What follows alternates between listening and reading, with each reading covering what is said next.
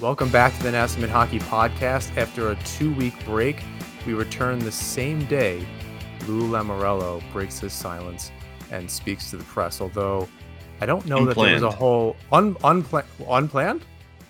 We didn't plan to come back. Oh, we didn't plan it. I'm sure Lamoriello had this marked on his calendar for some time. He strikes me as that type of guy. But before we get into the press conference and some other offseason items that we have planned for June, I know you said this on Twitter, and I'm sure people know, but maybe the audience that listens that doesn't follow us on Twitter, and I don't think we made an announcement through the NHP account.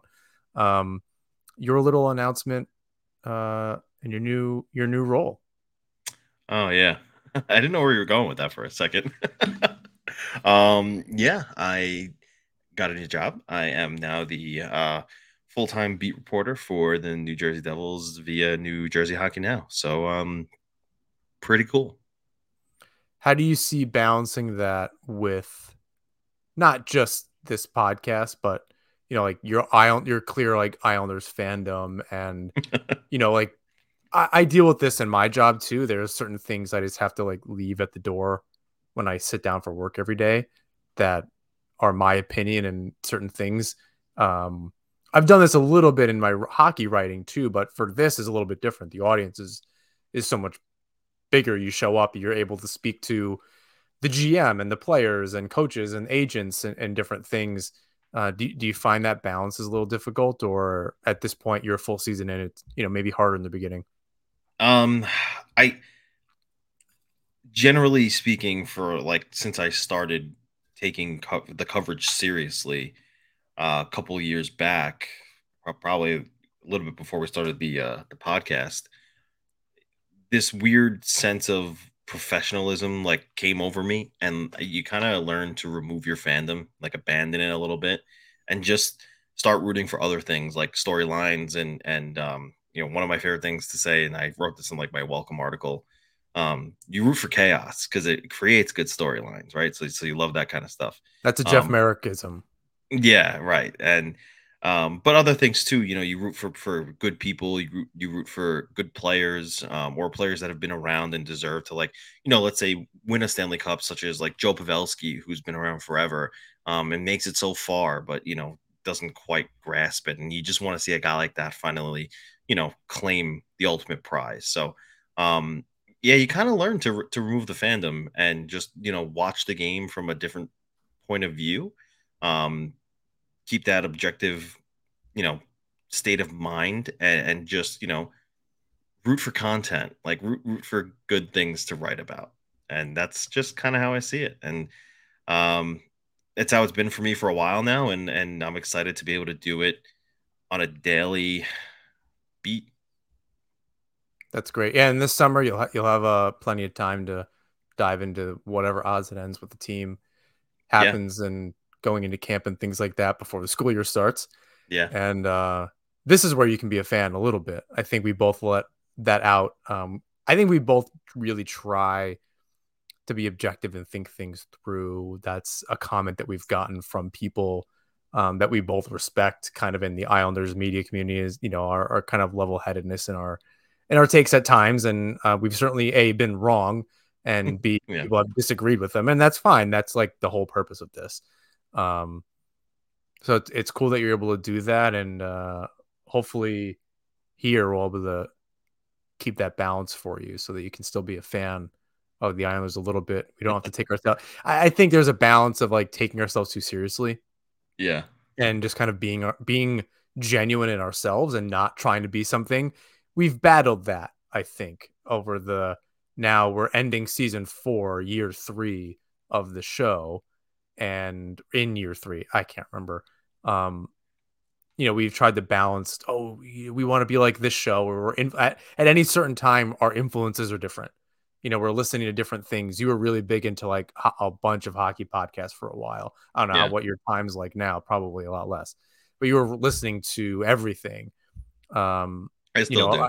Yeah. And it's just listening to 32 Thoughts or STPN shows, or even, for me, it's a lot of non-hockey shows. I try to break it up a little bit and see how non-sport shows are putting things together, and I've been really hooked on Smartless and their documentary and the banter and how we can bring that to our show and different things like that. But this is probably wildly uninteresting to our audience. So in respect for them, we'll move on. Although I don't know that the Lou presser is going to be all that much more I interesting. was just gonna say. So perhaps I was delaying the inevitable nothing sandwich we're about to bite into here. Although, I mean, there's a few nuggets of mustard and maybe a pickle in there that tell us a little bit of something. And I don't think either of us are keen on.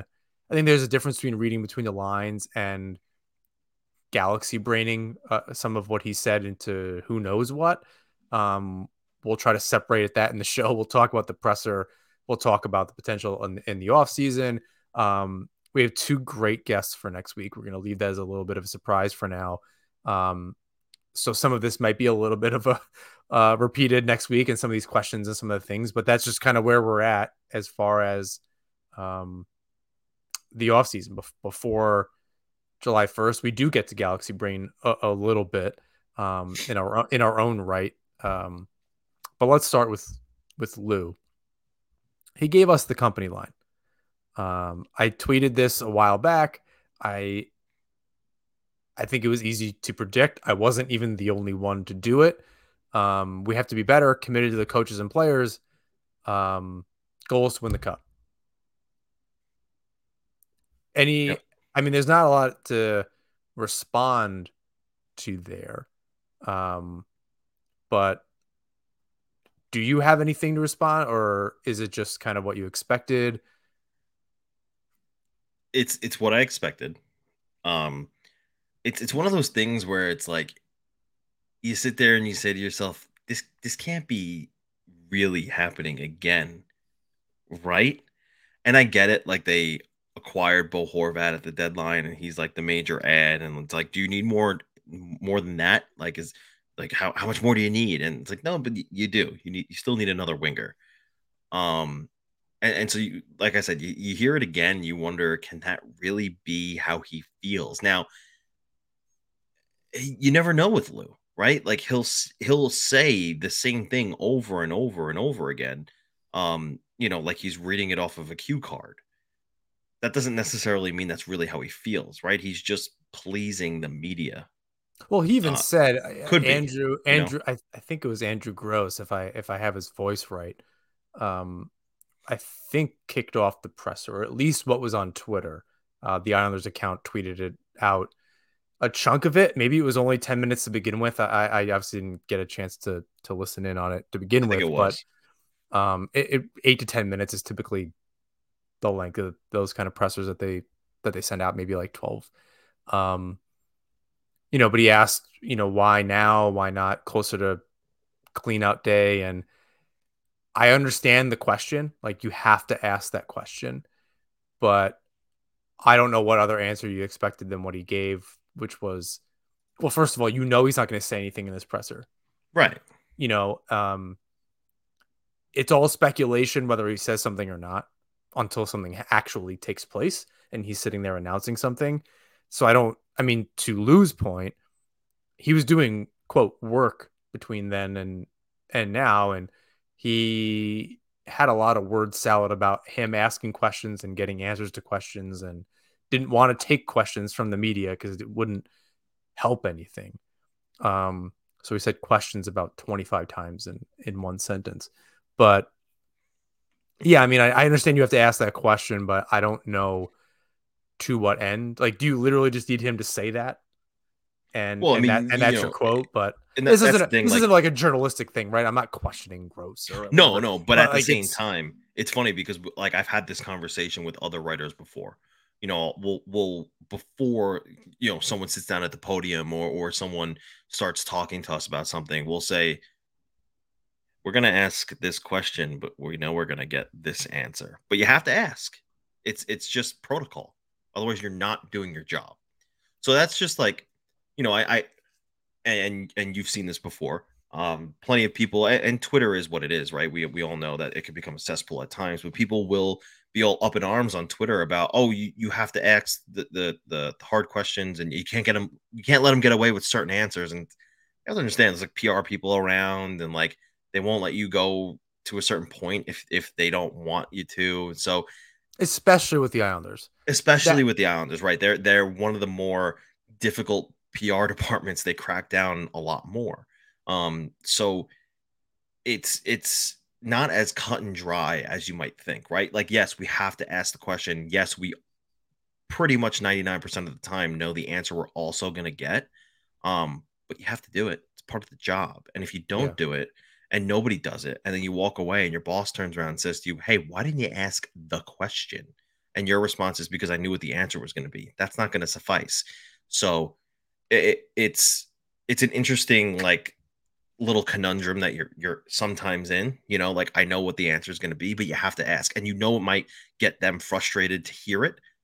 That they're possibly going to be a little bit agitated to have to answer it. But at the same time, you also know that they have in the back of their minds that they know it's coming, and they probably are going to give you some generic bullshit, and whether that is how they really feel or not is irrelevant. Yeah. Well, what was an interesting nugget here was, and I was very surprised by this actually. It I don't know if it makes it worth it, but I think it's something that fans were definitely talking about throughout the season, throughout all the scratches, wondering what was going to happen, wanting to shoot him into the sun, etc. Josh Bailey. There was a little bit more on this than like I said, than I expected. Um, what did Lou say?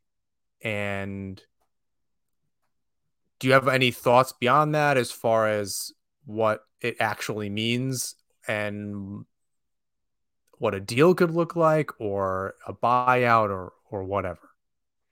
Yeah, I mean, he didn't say anything such as what the plan was, how they're going to get it done, but it sounded a lot to me like Josh Bailey has skated his last game in a New York Islanders uniform. Um, Whether that means they trade him, buy him out, uh, bury him in the AHL, I don't think that's what they're gonna do. But he said we'll figure out how, we'll figure out when. But we're not gonna sacrifice the on ice product for loyalty. And I thought that was a big deal. That if anything, coming That's away I from this mean. one, That's I mean. I that think one was that. the big deal. Do you mind if I read the quote very quickly Go for it. about Bailey? He said, loyalty to me is a very important thing, but loyalty will never get in the way of impending progress or making whatever decisions I have a responsibility to make. Never. In Josh's case, it looks like maybe it's near the end for here in our situation. Josh and I have, I think, man-to-man relationship as far as honesty. We will work with him to help him, but my priority is doing what's best for the team. That's a lot more than he said about most things that he's actually announced. Yeah.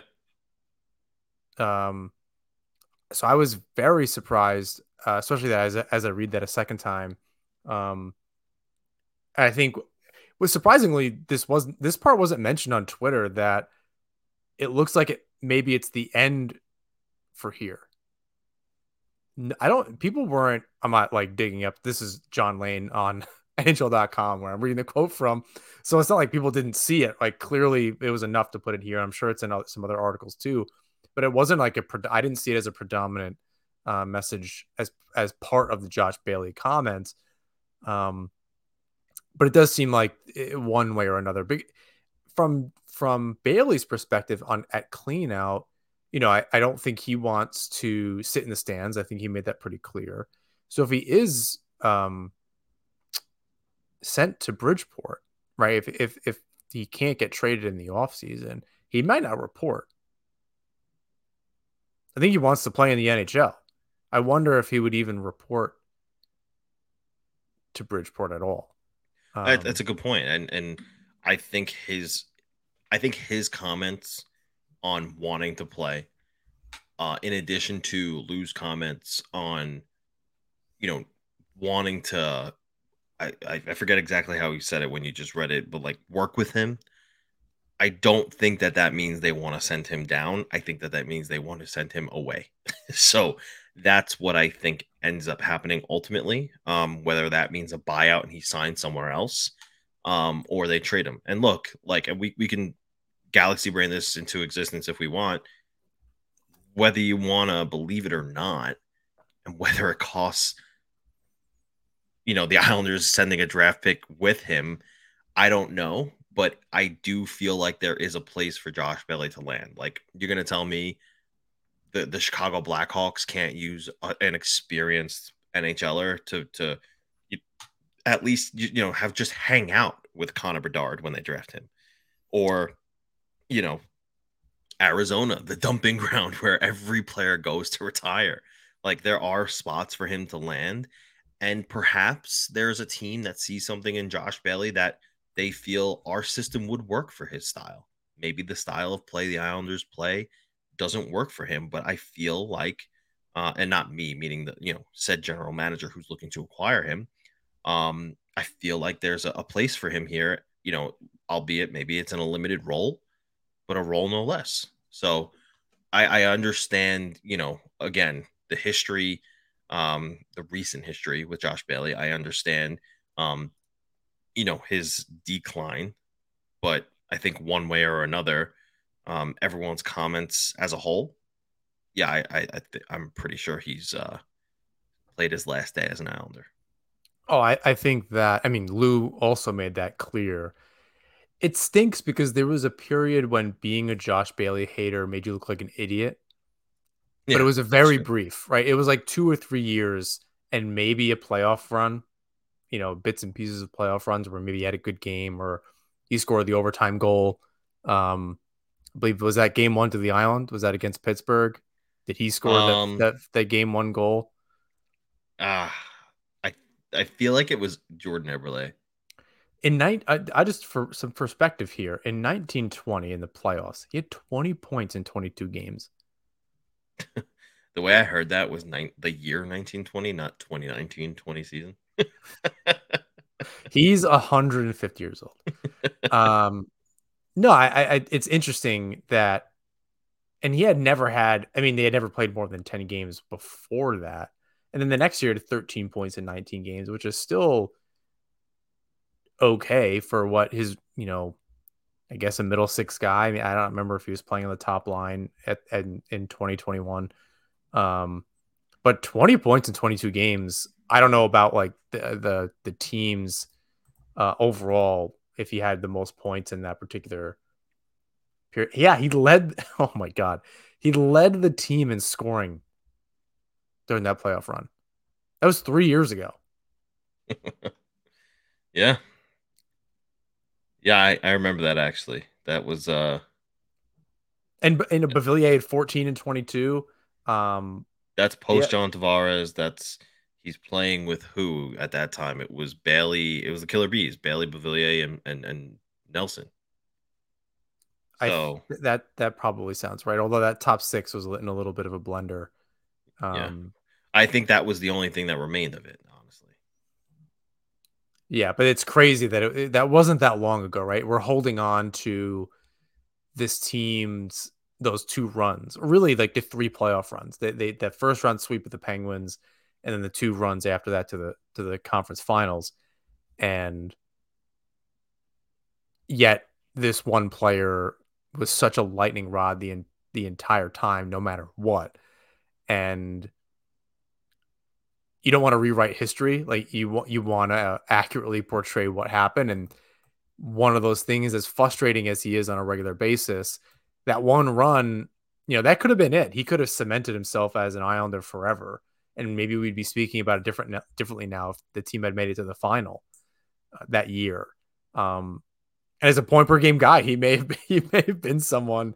I don't want to say it was like Conn Smythe, but he was vital to that team's run. Apparently, right? It's something we've all kind of written off and forgotten. At least I did. So it's interesting that this, he wasn't a 70-point guy or whatever it was, 71 points that Right. one season. it was such short lived where he was even a 50-point guy. It was 3 seasons in a row, and then the one where he was 71 before Tavares left, and where he was an all star. And Yep. it's amazing how all that's changed in the seasons since then. That he's just been, terribly aggravating pretty much every time He he's on might the be the ice. most polarizing player in this franchise's history. That's interesting. Um, do you want to pause on that? Who else would be on that? Who else would be on that list as we sit here before the episode and want to have a short show? we might Immediately have to to we might have to marinate that one and come back to it with a little bit more research. I like it right off the head, right at the top of the head, though. Okay, give me a name. Well, it's funny. This is like this is a lighthouse hockey conversation for for Weird Islanders because it depends on polarizing as long-term Islanders, polarizing as somebody that just showed up and left. Because I immediately think of like Ryan Smith or Thomas Vanek, who had very short stints but were pretty polarizing. I guess it was because they left. They weren't polarizing like as a player itself. It's a really good question. Maybe we should marinate on it. I don't have anybody else. In the way I see it is in terms of production, right?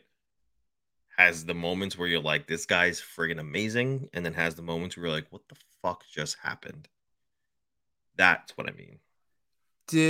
I'm trying to think of the Tavares years, mostly because that's what I really remember as like an adult and late teenager. Fair. I'm sure some older fans will have more memories of maybe perhaps some other players in the 90s, but the whole team was horse shit. So like doesn't after 94, so it doesn't really matter. But maybe Yashin, he got bought Yeah. out. Rick DiPietro is probably Yeah, that's a another good one. one. Um, and again, this is like his body just couldn't keep up. It fell apart. He was really good. When he was playing, he was good. It wasn't that um, at the end he was playing like shit, but Yeah. for the most part, um, if he could have stayed healthy, I mean, he was an all star. He got one of his injuries was at the All Star game. He was the U.S. goalie in Italy in the Olympics in Yeah. 2006. Like for other than like a really long playoff run or something like that, he was a top goalie for I'll a even second. throw little bit sooner in the timeline. Ryan Strome. He had really good moments. You're like, wow, this guy's gonna be good. Then, you had these moments where you're like, who the fuck is this guy? Like, what the hell happened to the 50-point player in his first year or second year? Why is he so shitty now? Well, he And wasn't making that much money, right? I think that's where I got like Yashin, I got like DiPietro, I got like Bailey that are eating up a part of the cap and aren't producing like that part of the cap. okay. And it's just aggravating to watch Yeah. despite the flashes of what he could do. Even this season you saw it here and there where he was quite good at times, but it's just he could score a goal and then immediately put it into his own net. That's what it felt like watching him play. I frankly I did that the other night in beer league, but it's beer league and I don't get paid any. I pay to be there. It's a little bit different. Um, so it's yeah. I that's those are the type of players. I guess in the last 20 years, those would be the three that stand out to me. After 2011, it becomes a ragtag bunch. I think there was players like Oposo maybe. I don't want to rewrite anything like I said before. Nelson, where they had moments, but the team was so bad. There was nothing riding on the success, right? The teams with like DiPietro, Yash, and even now with Bailey, the teams were on the cusp of something, perhaps more now than then. Although this does, first round and out in two of the four runs or second round and out feels a lot more like the early 2000s with Laviolette and some of those guys and Osgood and DiPietro or whatever than it does the two conference final runs. But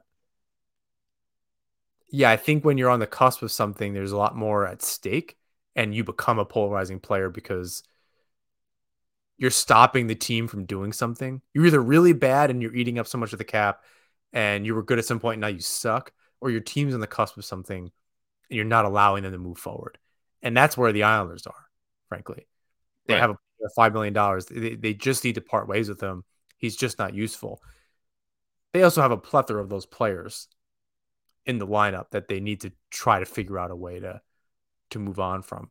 Ross Johnson, for example, who signed forever.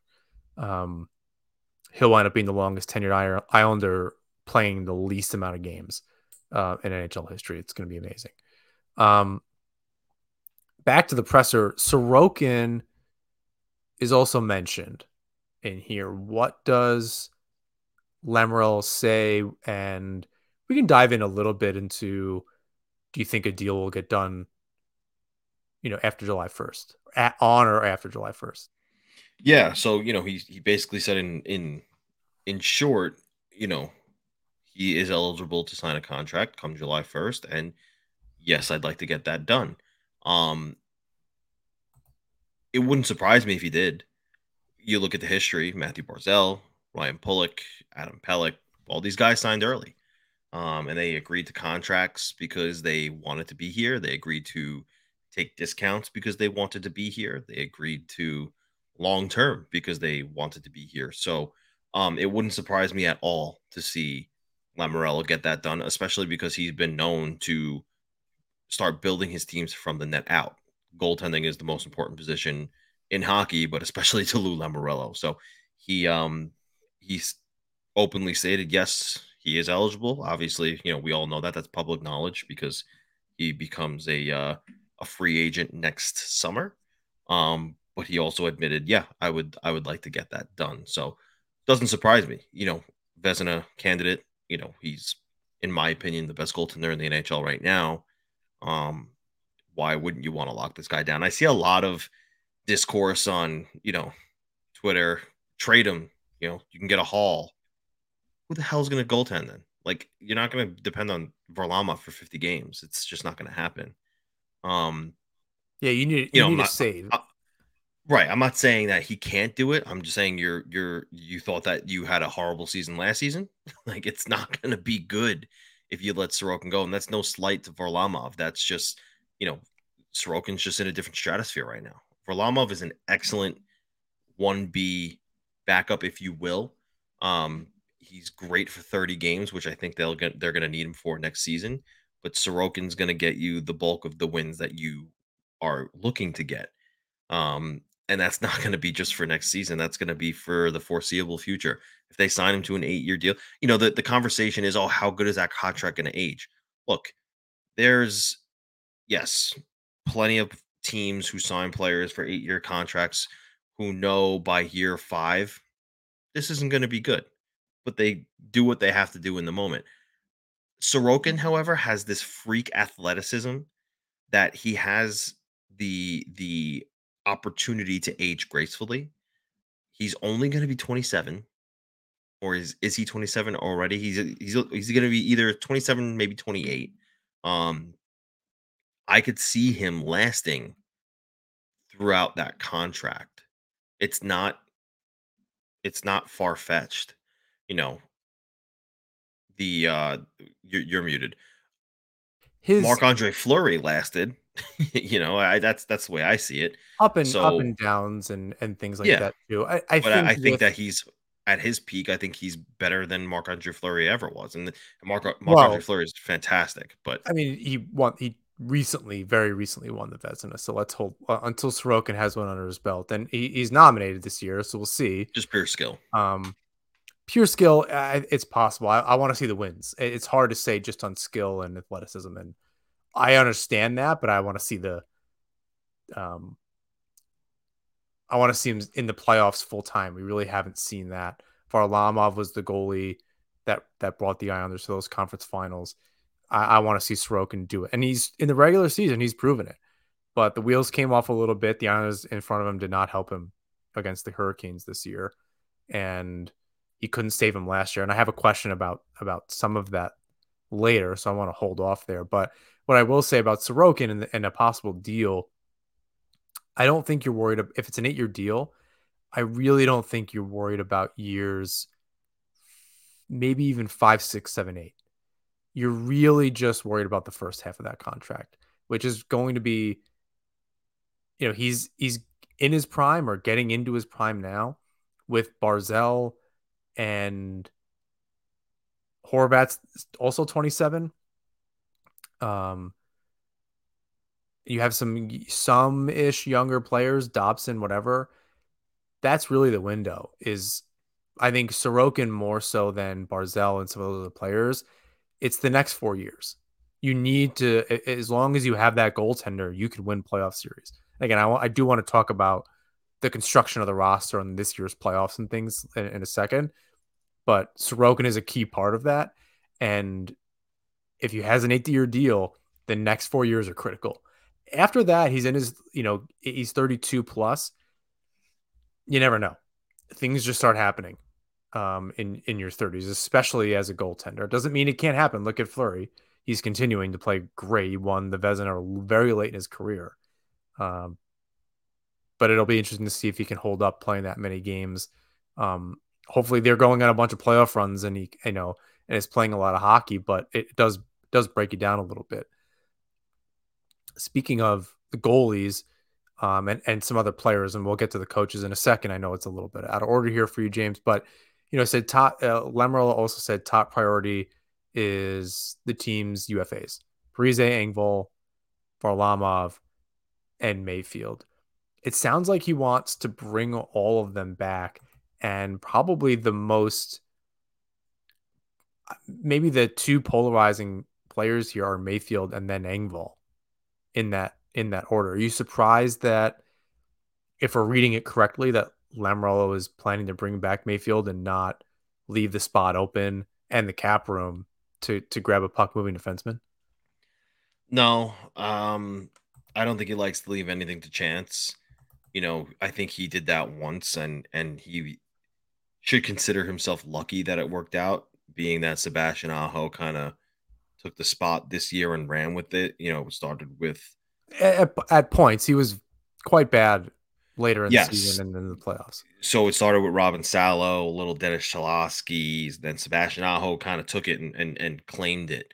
Um, well stated from you. There were times where he wasn't good, but he was the best of what they had. So I don't think he wants to leave that to chance again. Um, so I ultimately think that he wants to bring Mayfield back because he doesn't want to be even thinner. But at the same time, they do need a puck moving defenseman. Covering the Devils for such a long time, I've been actually wondering about the possibility of Damon Severson. He's going to be one of the better UFAs this summer. And I do know that the Devils are possibly shopping his rights. So I do wonder if there's something there, not too far from Jersey, 27 years old, good puck mover, can put the puck in the net, can distribute from the blue line. I do wonder. So we'll see. But that's just my gut feeling. I do think that they need to address the defense though. And again, like it's so hard to do all of this. The cap's only moving up 1 million bucks. Like we said at the top of the show, they still need a winger. You have to address that. And is it Pierre Engvall? Frank Saravalli, he did this article where he projected, some of the top free agent, which is not very many top, quote unquote top free agents. It's a very thin crop this season or this off season, but Pierre Engvall was part of that. Are you really going to pay this guy 4x4? Because that's what he was projected at. I can't. It's a I've had lot. this. I'm playing my one of my beer league team for the summer. There's a couple Islander fans, strangely enough. I think it's because they're college kids, but we were talking about that and specifically, and I don't know about Engvall. You're not going to be able to get him on a short term deal, and if you are, it's going to be very expensive per year. 4x4 or even 4x3, they were really good. That line was Yeah. really good together. Are you really going to bank on that? Is that something Right. that a part of me, I guess you ride the hot hand. What's the alternative? You're going to overpay someone you don't know that also Well, the had, fact of that. the matter, the fact of the matter is that he might be worthy of a 4x4, right? If he goes somewhere else, someone might pay him that. It's not about Pierre Engvall. It's about handcuffing yourself and not giving yourself the ability to upgrade where it's necessary, right? Pierre Engvall was great. He had chemistry with Brock Nelson and Kyle Palmieri, and that was a great line. You need to address the elephant in the room for the last 5 years.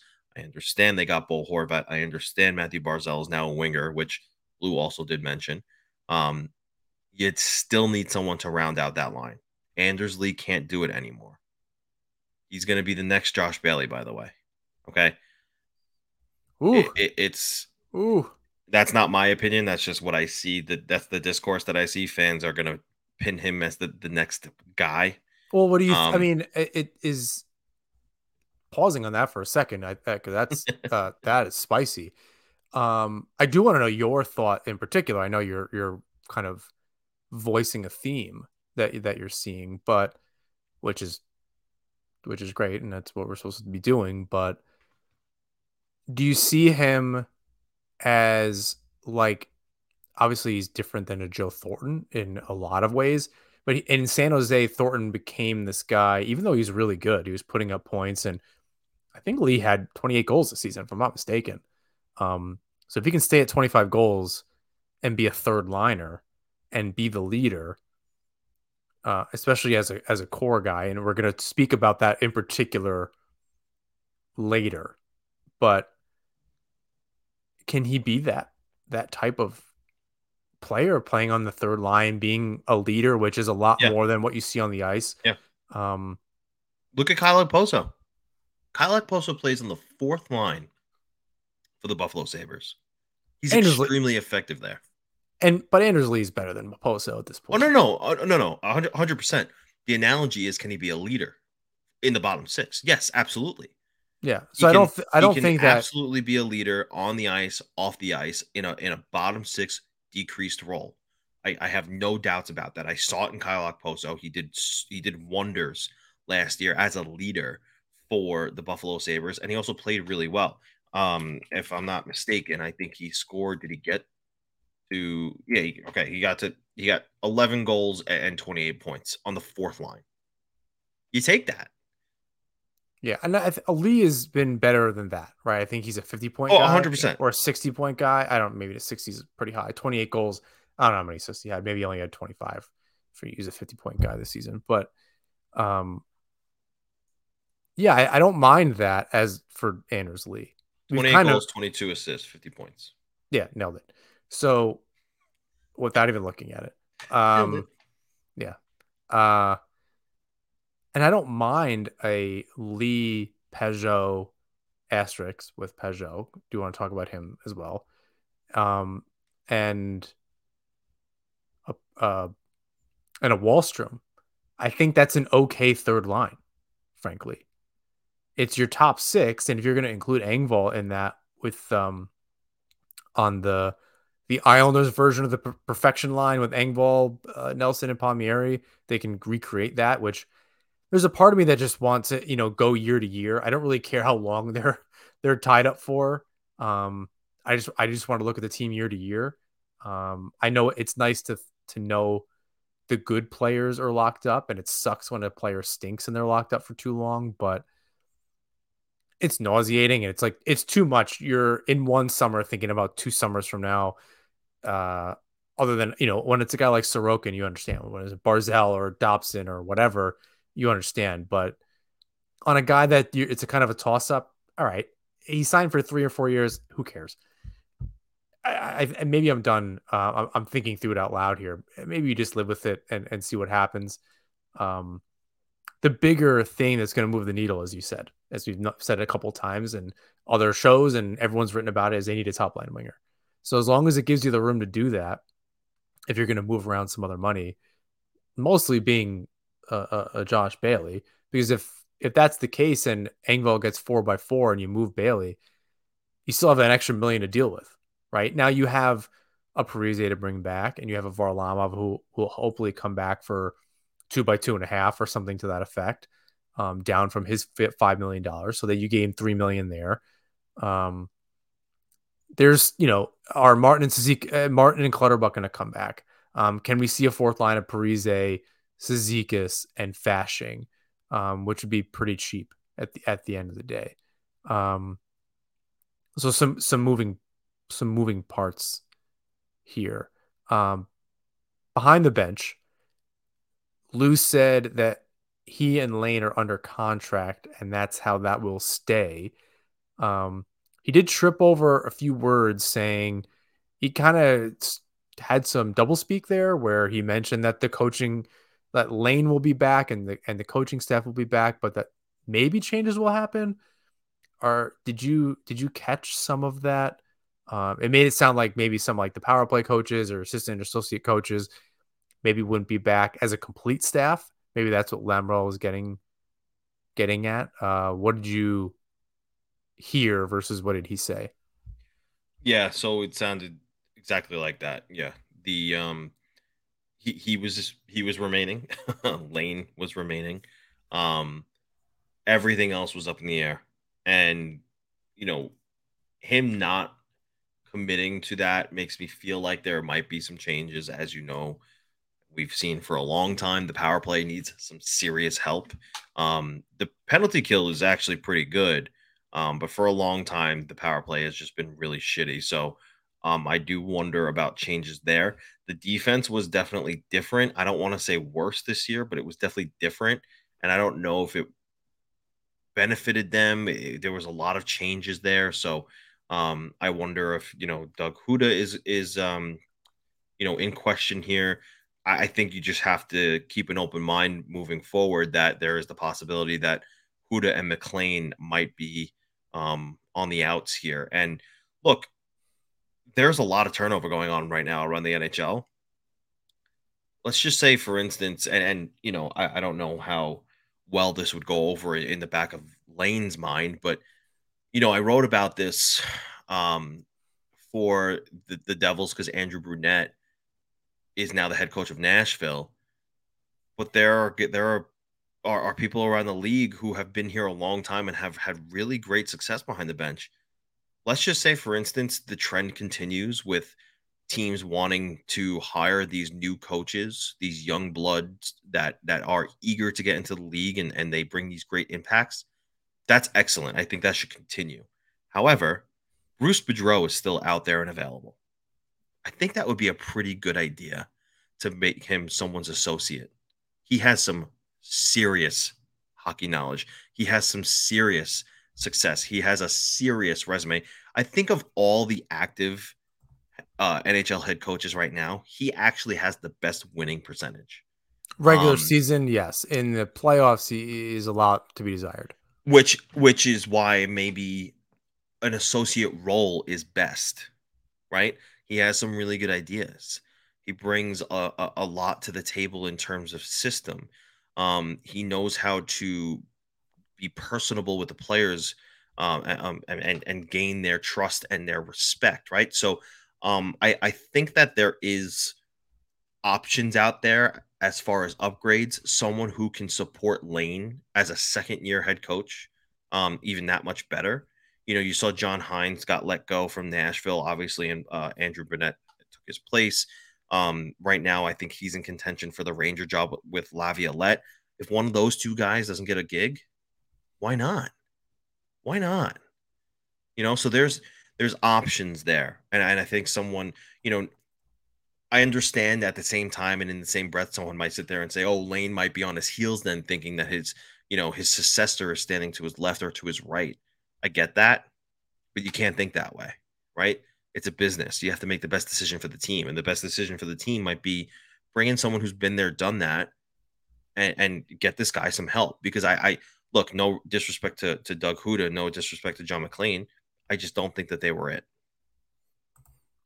I mean, it's very clear that there were some issues there, and I think it's interesting to bring in some new voices if it's not going to be Lane Lambert as that new voice, and that was what we heard last year, that he was going to be, quote, someone new behind the bench, even though he had been there.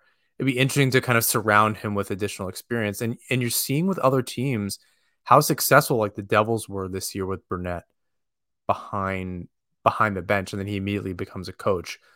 You don't want a constant carousel of coaches in and out because they're too good and you can't do anything. And that was one of the reasons it sounded like that Lambert was promoted, was because they were going to lose him, and he was clearly an asset to the team. I think it's still up in the air as far as letting Trotz go, and that mutual, I guess, breakup there now that he's clearly in a spot that he wants to be in Nashville. That Barry Trotz is general manager. Is he the president and general manager? I can't remember. Anyway, he's in Nashville and has his guy in Andrew Burnett. Yeah, I think it's a really good question to ask, to see how they can round out that coaching staff in a way that actually benefits the team in more ways than maybe that we're thinking. We saw some kind of breakdown this season where they couldn't focus before games and things like that. I think there was a huge communication leadership problem, and that comes from behind the bench. And a lot of that is on the players themselves to kind of get up for it.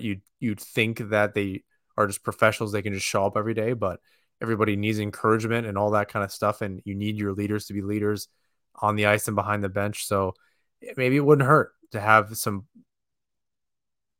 good experience back there in maybe a different way. Lane's been around a long time, but I think Bruce is an interesting player, a character rather, to kind of insert into the Yeah. Islanders organization. Yeah, Um, the thing is, again, like, you want true new voices, bring in somebody brand new, brand spanking new. And that doesn't mean that Lane has to, lose his voice. That doesn't mean that Lane has to, give up his share of the responsibility. It just means new ideas, something different. yeah, and they definitely need that on the power play at the very least. So whoever comes in, um, maybe it's a former player, maybe I don't know what really goes into that as being an associate coach and what other aspects of the game that they're running. But I think as far as the offense and the power play go, they could really stand to have a new voice and kind of maybe inspire these players to play a little bit differently here. Yeah. We're going to wrap up the first half here with Alexander Romanov and Oliver Wahlstrom. Um, Sounds like Romanov had surgery and is going to be ready for camp. Wahlstrom is also going to be ready for camp. Um, and the way that he was speaking about Wahlstrom made it sound like he's pretty confident that a deal is going to get done. Is that what you kind of concluded from that as well?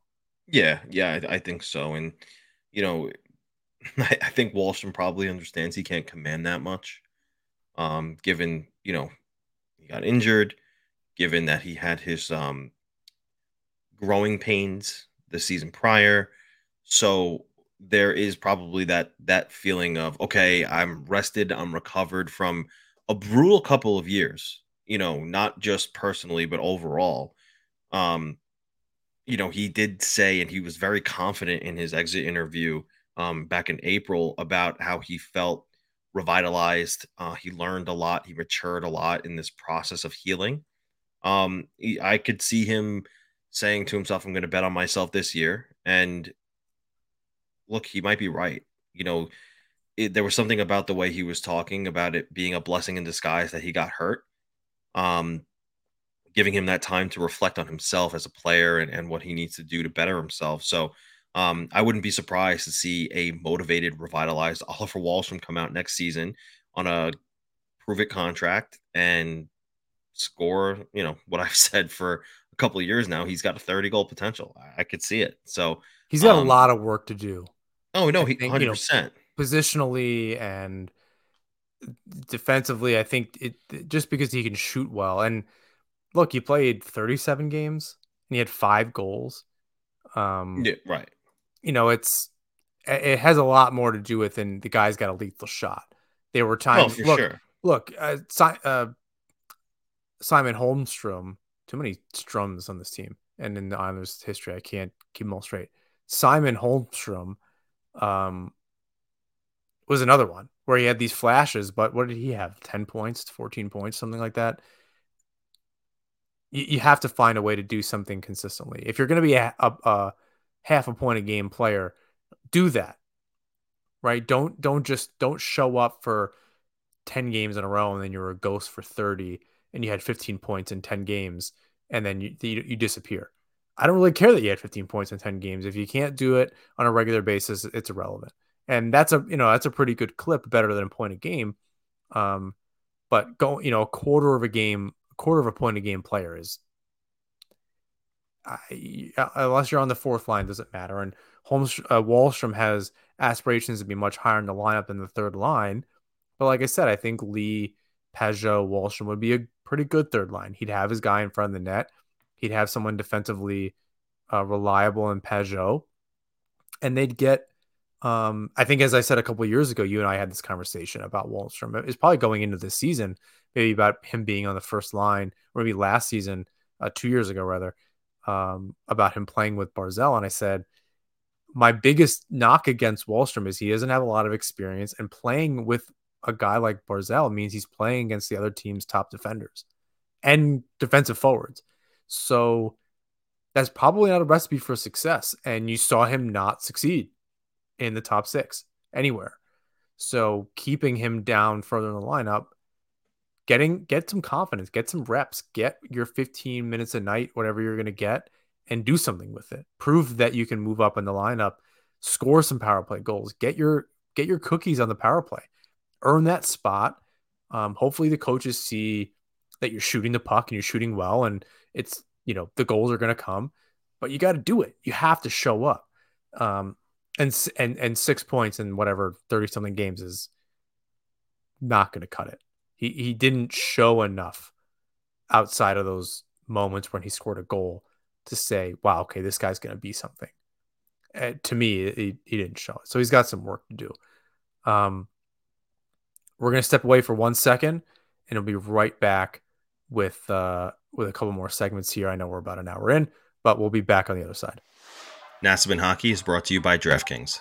Light the lamp during the hockey playoffs with DraftKings Sportsbook. New customers can make a $5 bet and score $200 in bonus bets instantly. Download the DraftKings Sportsbook app and use code THPN. That's code THPN at DraftKings Sportsbook. Gambling problem? Call 1-800-GAMBLER. In Massachusetts, call 800-327-5050 or visit gamblinghelpma.org. In New York, call 877-8-HOPENY or text HOPENY. In Kansas, call 1-800-522-4700.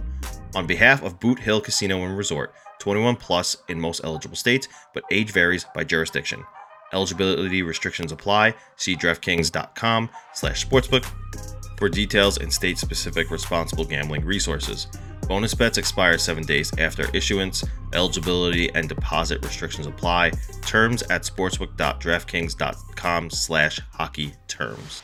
So I want to talk a little bit more about the Islanders offseason, but in a general sense. I think we'll wind up getting into some specifics here, but looking at the playoffs this year and the teams that made it, and I assume you've been watching the final, it's been nasty.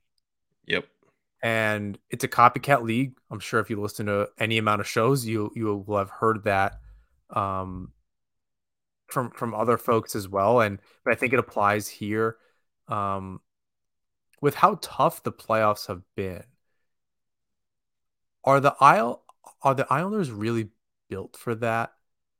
I have a thought, or because I think this is complicated and nuanced. And without looking at my notes that I have in there, what do you think truly? Like, yeah, I think so. I absolutely think so. This is they're built for the playoffs. This is what we've said all along. They're built for it. They're not necessarily built to get there. So look, if you're taking the team that was this year, right? Let's say they got this deep into the playoffs, would they be able to hang with how nasty it's been? Yeah. You kidding me? Cal Clutterbuck will go out there with no hands if he has them chopped off somehow and find a way to take your skate off and beat you with it. Like it's not a question. You know, Casey Zizekas, Matt Martin, like those guys they're all playing. They're all on the fourth line still. If you're using this year's roster, right? Hudson Fashing, I think he has it. JG Pageau, I think he has it. If Oliver Walsham was healthy, he's got some snarl. Um, He could be a Matthew Kachuk. he could be, you know, Maybe not not not quite 100 let's points, not but get clipped here and have this clip go viral for being quote unquote stupid. He has the essence of what Matthew Kachuk brings to the Panthers. I Okay, he I is appreciate not that. Matthew Kachuk 2.0. Yeah, and that was not my intention. That was the rest of my that was essentially the rest of my thoughts. So I appreciate you read my mind a little bit. You're welcome. But yeah, you know, he has that snarl in him. So, um, yeah, I absolutely think that they have it in them to, if they could get this deep in the postseason, play like that, because I think that fits their style. So this is where I want to dive in.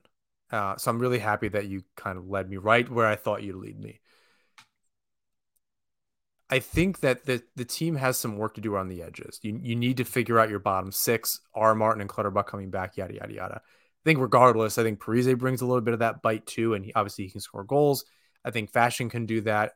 As you said, Lee and Peugeot, and I think there's plenty of players that can do that. And maybe you do keep one, or if you can get rid of Johnson, you can keep one or both of Clutterbuck and Martin around if you can afford it for these types of instances. But what I will say is, I think this team is built for later in the playoffs. So round 2, 3, and 4, they need some of that scoring to get themselves out of the first round. Because what we saw, if you go back and look at those first round series in against the Penguins, against the Capitals, and against, oh God, was that Boston in the first round the following year in Hmm. 21? Wow. Anyway, whoever they played, they scored a lot of goals in those first round series. They played very well defensively, but they were able to score goals. The later it went on, the less goals they scored. And it's because the players are tired. The game slows down a little bit. Every single game you get further and further into the next round, into the next round. Everything slows down. It gets tougher. And ultimately, if the Islanders can get out of the first round, is when I think they can actually go and run with it, right? They can do what the Panthers just did. But and Carolina, look, they were able to score goals in that first round and make it out, but they couldn't really play that tough game and ultimately hang with Yeah, Florida. I I think that was think a it. closer series, and to somewhat to Brendan Moore's point, although he did say we didn't really get swept or whatever he said, you did and you lost and it's whatever. But the same with the Islanders got swept by Carolina a few years ago. It is what it is. But ultimately, Florida was able to wear them down in certain ways, and that's what the Islanders did a few years ago. They wore these teams down, specifically in that Tampa series, where they weren't able to score goals, but they were able to kind of chip away and really get within one shorthanded goal of at least one cup final. And game 6, that's a close series. So I think that Carolina Panther series was closer than what the 04 said, which is probably what Brendan Moore should have just said. But Yeah, I think that's too. where I think with this team, that like they need to be able to get out of the first round, which means they need a little bit of being a better regular season team, carry that into the first round, score some goals, get a save. Then the rest of the way, I'm confident. I'm much more willing to kind of say, okay, the roster, even with another winger, a puck moving defenseman, that's it. Like yes, those are kind of big asks, but you're not asking to completely retool his team at the moment. I think too, and I can't take credit for this. I heard it somewhere else. I just can't put my tongue on where. Um, you know, there was a good point made that if you go back X amount of years, it had to be it was a while.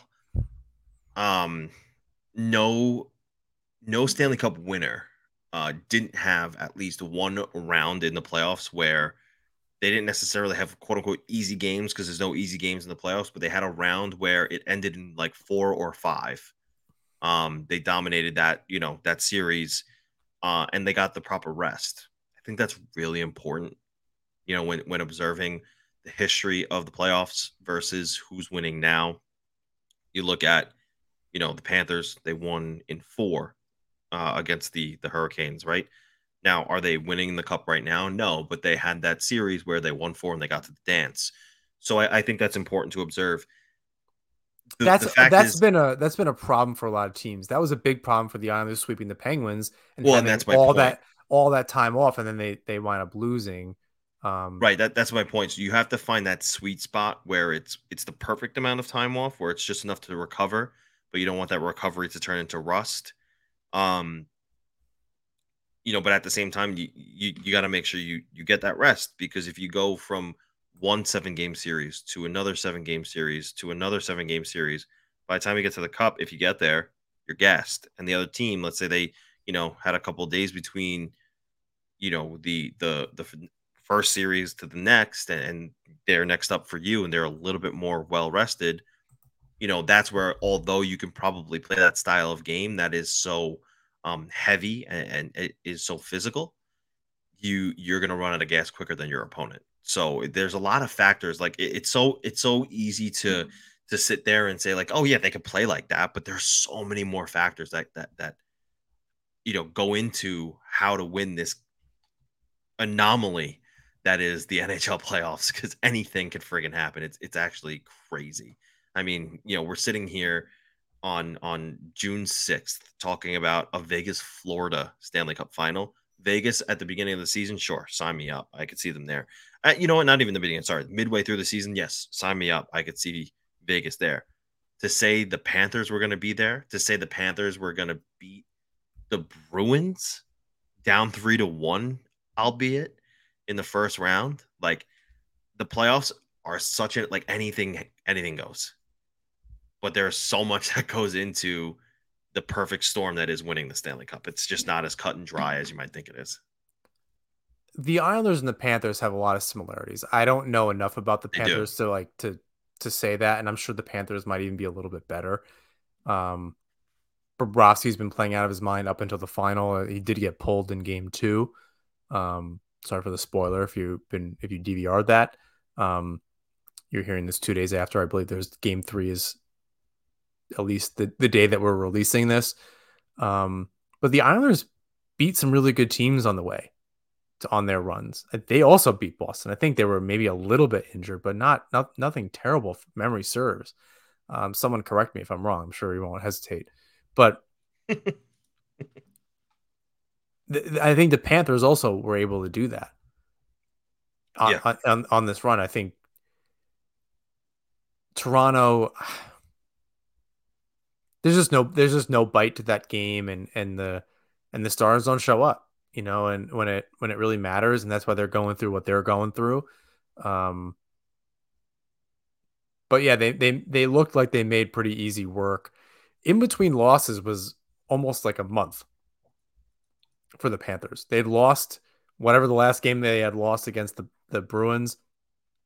They lost game 4 against Toronto, and they just like didn't lose. They swept the next series. It took a week or so, and then before the final, it felt like forever in between. They had 2 losses in 6 weeks. It seemed like probably not that long, but like in a really long time. And I don't know that the Islanders are quite that lucky, but on their runs. But I think that proves a little bit of a point with what you said. They were able to kind of get through, and each of those runs they didn't really, when they made quick work of the Penguins, they didn't make it very far. Although they did beat the Capitals in 5 in the bubble, and then move on to beat, I believe, the Flyers. Man, Um, all these years have just blended together. It's so hard to remember. yeah, I only remember. Yeah, I remember there was a second round where it was the Flyers, and I think it was that first year in the bubble, only because you and I were at Oyster Bay Brewing and we were watching that game. That is true. We got some Blue Line Deli, Yes, we did. and brought it down the street to Oyster Bay Brewing Company and watched the game. I believe they lost that particular one, but they did win the series. Thomas Greiss to the rescue. Um, this has been a big topic with Toronto and now Dubas in Pittsburgh, and we're not going to get into that, but I'm going to make it about the Islanders. A lot's been made of the core four. That's been a lot of the conversation. Dubas getting to Pittsburgh, talking about Letang, Crosby, Mike Sullivan as the coach, and Letang and Malcolm, whatever. The four of them, the Leafs, blah blah blah. Can they keep them together?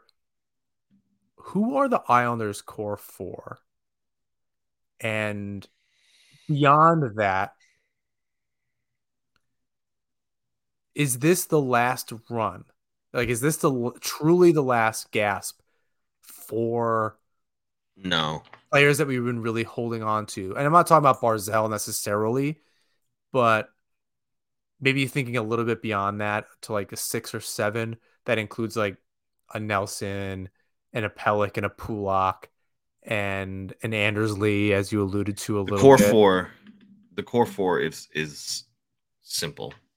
It is Barzell and it is Horvat because their 8-year deals kick in. It is Brock Nelson because he's your most consistent player uh, with elite talent. And it is Ilya Sorokin. Dobson Those are, not in that mix. Dobson is not in that mix. If you can only pick four, is he part of the core? Yes. Is he part of the core four? No. As the Not right most now, important anyway. players to the Islanders. Most important players right now are for overall success: Barzell, Horvat, Nelson, and Sorokin. We've seen the Islanders be successful while Noah Dobson hasn't been. They just did it. I mean, we've also seen the team make it to the playoffs without Barzell. Yes, but that's because they had Bo Horvat. If they didn't have Bo Horvat, they would not. They would not be there. And I understand Bo Horvat was not scoring. However, he did literally everything else. Right? Someone's got to do it. And without him being there, Brock Nelson maybe doesn't score as much as he does. Maybe Pierre Engvall doesn't, find that lightning in a bottle. Kyle Palmieri, so there's, in my opinion, no Horvat. Islanders do not have the success they do. Look, Barzell's the highest paid player on the team. He's got to be part of the core four. He has to perform.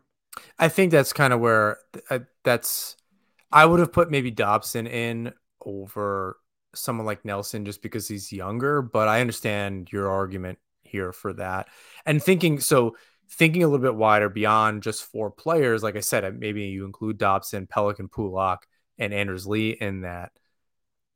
You said that this wasn't the last gasp for this group. Why do you I mean, you could trade anybody. I don't buy that as an excuse just because of contracts. So I want to know. So there's got to be another reason. This maybe I'm hearing the question wrong. I'm saying this is not the way I hear that is. Are they going to blow it up? Is that what you mean? What rebuild? I mean, blow it up is extreme. I don't know. All right. So I for instance, I take into consideration what happened today. Right. The Columbus Blue Jackets acquired Ivan Provorov. They shook things up, right? Can they shake things up? Certainly. I could see them at some point, maybe next summer, if things don't go the way they are planning for them to go in 23-24. I could see them trading Brock Nelson, right? They're not going to trade now. That would be a shakeup to the core four. And so I mean, there's some crossover there. I think it's either 4 or somebody included in that larger group, whether they're in the 4 or not, right? So it could be Nelson, it could be whomever. We saw that, I asked this question a little bit because we've seen Bailey, notwithstanding as a core player, just because he really has not been that important to this team, since that playoff run where he had 20 points in 22 games.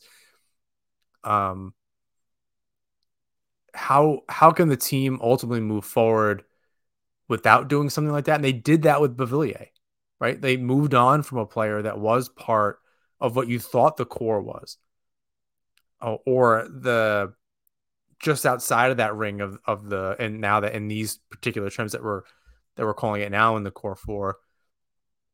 Because someone mentioned that to me, we were going back and forth on Twitter as you do. Back when I was, people were posting things about where the team goes and blah blah blah. And I said, I think we're just going to be back here next year with having the same conversation. Then they're going to try to run it back. But at that point, you simply can't just say, okay, see you next April. Right. Because that's kind of Right. where we were having that conversation after the locker cleanout day is, yeah, I mean, are we just not going to have the conversation? Like, take the whole year off of the podcast. Great. We don't have to write anything. I don't have to be on Twitter. I don't have to read anything. I don't have to watch the games. I'll see you after the first round exit next year. We won't have learned anything. And then the real party will start. Unless, a major move or two notwithstanding, um, even with that, is there a shakeup of some kind coming after this season if they have another season like they just did? And I don't know how many more Yeah. times you can say, oh, it was injuries and oh, this guy and this. At a certain point, you can't just be like, oh, the last 3 years we've had a lot of injuries and we were on the road once. That can't Yeah. be it, So right? That's not going to work forever. right. I 100% think that if this season doesn't go, or 23-24 doesn't go as anticipated, you could definitely see a shakeup. Well, like I started to say earlier, it wouldn't surprise me if they trade a Brock Nelson, who is part of the core four that I just named. Because one, he can net you something in return, but two, if it's not working, something has to change. They're not going to trade, I mean, you think Matthew. that. They're not going to trade Matthew Barzell and Bo Horvat, who are going to have 7 years remaining on those deals. It's not going to happen. They're And not going to after the trade it. season, Nelson has 1 year left. Right. So And Lee he will makes have the most two. sense. Right. Yeah, I think at that point it's a little bit different. Pajot has 2 years left after that. Um, Depending on if the cap goes up at all, who knows with Gary Bettman. Um, it's going to go up a million this year. Who knows what they'll argue next year? It could only be two, just because of who knows what. Um, yeah, I mean, after the season, I think is when, which I'm willing to give it almost one more year. It pains me to say that they just have to do something this summer. I don't think it could just be run it back and figure some stuff out around the edges. Right. Now, again, I understand what Lamorello said today. The generic response is the status quos. You just don't know. With him, especially, you just don't know. He says that today. He could wake up tomorrow to email or text message saying so and so is available. What do you think? And you know, maybe he pulls a rabbit out of a hat. Typically, his time to shine is the trade deadline or leading up to it. It's not typically in the summer, but This year, the UFA class, like you said, is very thin, and exactly. this could be his time to shine. This could be the year of the off season of the trade rather than the sign because I personally, the only unrestricted free agent coming from a different organization that I think the Islanders should go after if he gets there is Damon Severson. They need a puck mover. Make that happen. How? I don't know because he's going to command a chunk of change, but I think that he's the only guy on the market that is worth looking out for them. I do want to bring up one player. I know we're getting late, and you have a little bit of a schedule, so we'll end on something mildly interesting here that I think you'll definitely have 2 cents on. Alex DeBrincat. Yep. I believe he's an RFA. Yep. There's some discussions out of Ottawa that he either may not want to be there, they might not Yep. want him there. He had a Yep. disappointing season. Yeah, 27 goals, 39, 66 points in 82 games, off So of disappointing.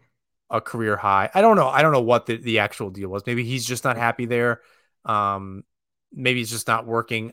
I don't know. He's nearly a point a game guy in his career, coming off a career high 78 points in 82 games. 2 years ago now, 2 seasons ago. Is that somebody now? Yes. He had a $6.4 million AAV coming off a 3-year deal that he signed with the Blackhawks. Is that somebody? Yes. Again, as an RFA, you make that trade, you figure it out, Yes. and 40 goals twice. And it wasn't just because of Patrick Kane. You yeah, go get that guy. And by the way, who plays stylistically like Patrick Kane? Come on, yeah, Matthew freaking Barzell. Go get that fucking guy. yeah. DeBrincat, Horvat, Barzell would be something. A hell of a time for Brennan Burke and Butch Goring to say every single night, DeBrincat to Horvat. But yeah, I think that name stuck out to me as somebody that you figure out how to make that trade, and it might hurt. That might mean Wallstrom, a prospect and a pick, and he's an RFA, right? But Yeah. you got to clear that space somehow. You got to figure that out. Um, but he is 25.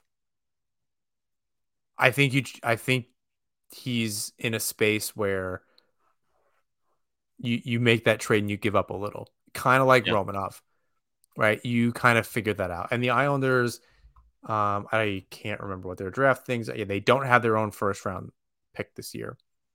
Um, I don't know. I think you try to figure it out. Ottawa's on the up and up. Um, so it'd be surprising to me that they don't try to get something done. I didn't really read anything. I just know that DeBrincat out of Ottawa is a thing that's happening, or a thing that's being discussed, Potentially happening. Yeah. potentially happening. So I wanted to make sure to at least touch on that a little bit, because that seemed like one of those trade moves that is almost like a signing, because you need to, I think as Lamorel tends to do, he would have a deal in place specifically for a player like this. But as you said, former 40 goal scorer, um, had a quote down season after last year.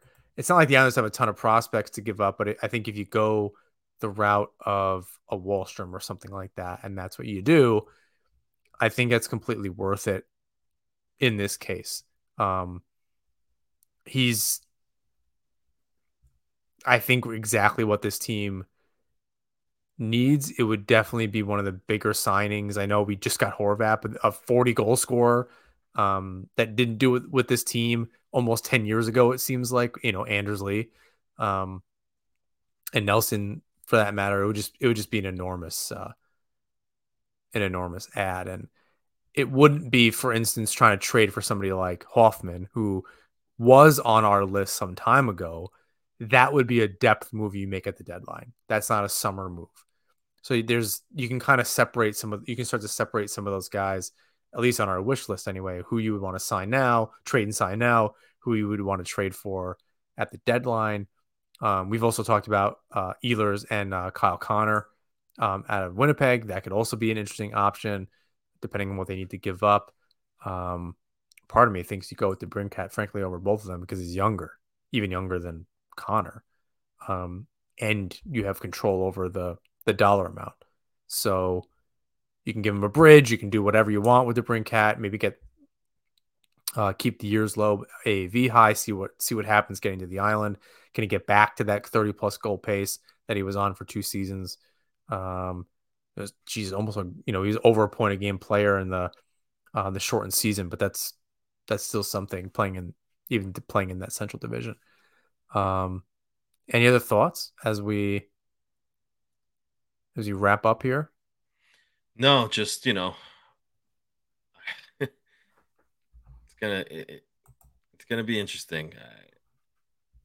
It's hard to sit here and say that they're gonna run it back again. Kind of feels like they're gonna run it back. I don't know. I'm kind of just going into this summer with an open mind. Like I don't take anything at face value anymore. I hear what they say in the press conferences, and I think I've seen and learned enough now to know that sometimes, or lots of times, I would say more than half the time, someone will say something on the podium and then do something completely different, just because things change and fast. We just saw it with Kyle Dubas. You saw Kyle Dubas say, "You will not see me as the general manager of another team next week." And then 2 weeks later, president of hockey operations in the Pittsburgh Penguins organization. So things changing fast. He said what he said today. Could be different tomorrow. That's true, and he doesn't let Lamoriello doesn't show his cards. So who really knows what's happening until it happens? And we've said that a million times. Yeah. Let's wrap up this episode. We'll see you again next week with two special guests, and we're excited to have this conversation with them and learn a little bit about it. They'll have, I'm sure they'll have some interesting thoughts for us a week after marinating on them. Please rate, review, subscribe wherever you listen to or watch the show. You can follow us on Twitter, Instagram, and YouTube at Nassauman Hockey. You can find James's work at New Jersey Hockey Now, and at the Fourth Period. He's maintaining. We'll see what happens with that. I know you're cooking up some things there, some radio appearances and whatnot. So that'll be great. And make sure to check out Isles Fix. I saw Joe post before that he's going to do an interesting little thing about the Lou Presser. So if you're listening to this on Wednesday, go subscribe. I think maybe you get a week free or something like that. Go check it out. Sign up. Definitely deserves your support. And get that newsletter throughout the summer. Catch up on all the news alongside NHP and all of your other favorite Islanders media or whatever our equivalent of media is here at NHP. James, bring us home. Until next time, all. Let's go Islanders.